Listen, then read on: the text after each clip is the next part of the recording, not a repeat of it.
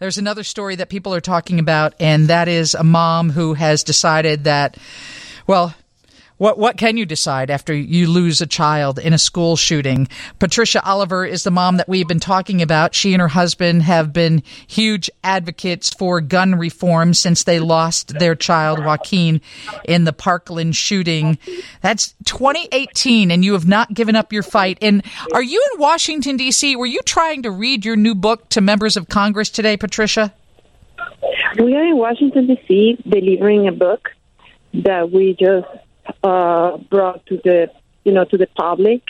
We decided to bring it to DC during this week because this is Mother's Week. And to me, it's very meaningful because this is the 5th year, as you said it already, that I will be without Joaquin, that I don't celebrate Mother's Day. I can't imagine what it's like. I can't imagine. And, last weekend we were talking about Bereaved Mother's Day, and that is not really a celebration, but it's a day to honor those moms who have lost children. And I know you lost Joaquin, who was 17 years old, at the Marjorie Stoneman Douglas High School. It was a massacre is what it is. So you wrote a book, and it looks like a children's book, but it's Congress that you want to read it, right? Right. I want Congress, the first people who has it in their hands, because it's a narrative of what Joaquin went through that day on February 14th during those moments that he lost his life.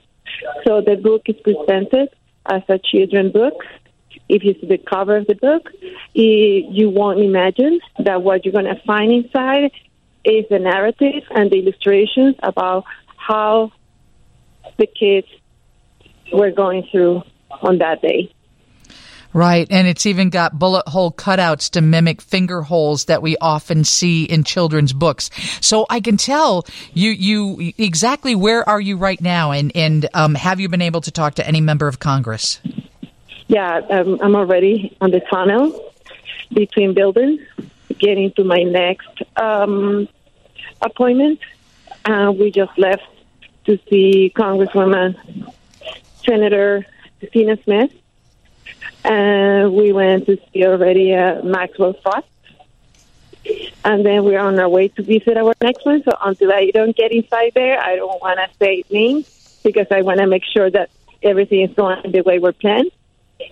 But so far, it's been very impactful for them to see the book and to read the book. Well, and I would expect that Representative Maxwell Frost would have been very open to what you have to say. He is the youngest member of Congress. He's 25 years old. He's from Miami, and he's really been thrown into the spotlight because school shootings and gun reform is a big issue for him, right? Definitely. You are totally correct. He was very humble in reading the book. He got emotional, of course, and he promised us that he would be fighting and he would be putting the book in any moment he has to bring awareness and to bring a conversation and to see if in this simple way that the book is written, because it's written in a childish vocabulary, could make politicians understand better how important it is to take action. I'm so sorry. I am absolutely without words to tell you how I feel for you and your husband and every other parent that has lost a child to a school shooting. I said earlier, I don't know what I would do. I feel like I would just curl up and crawl up and die, but you don't. You get up and you fight on behalf of your child and every other child. So I commend you for doing that. I know you said you don't celebrate Mother's Day, but it's mothers like you that we honor this weekend. So thank you for joining us. I hope that you see some progress in what you're asking for. I hope so, too. So thank you for supporting our cause, for supporting this issue. I know Chicago, Illinois in general, you have gun violence everywhere. South Chicago suffer every day.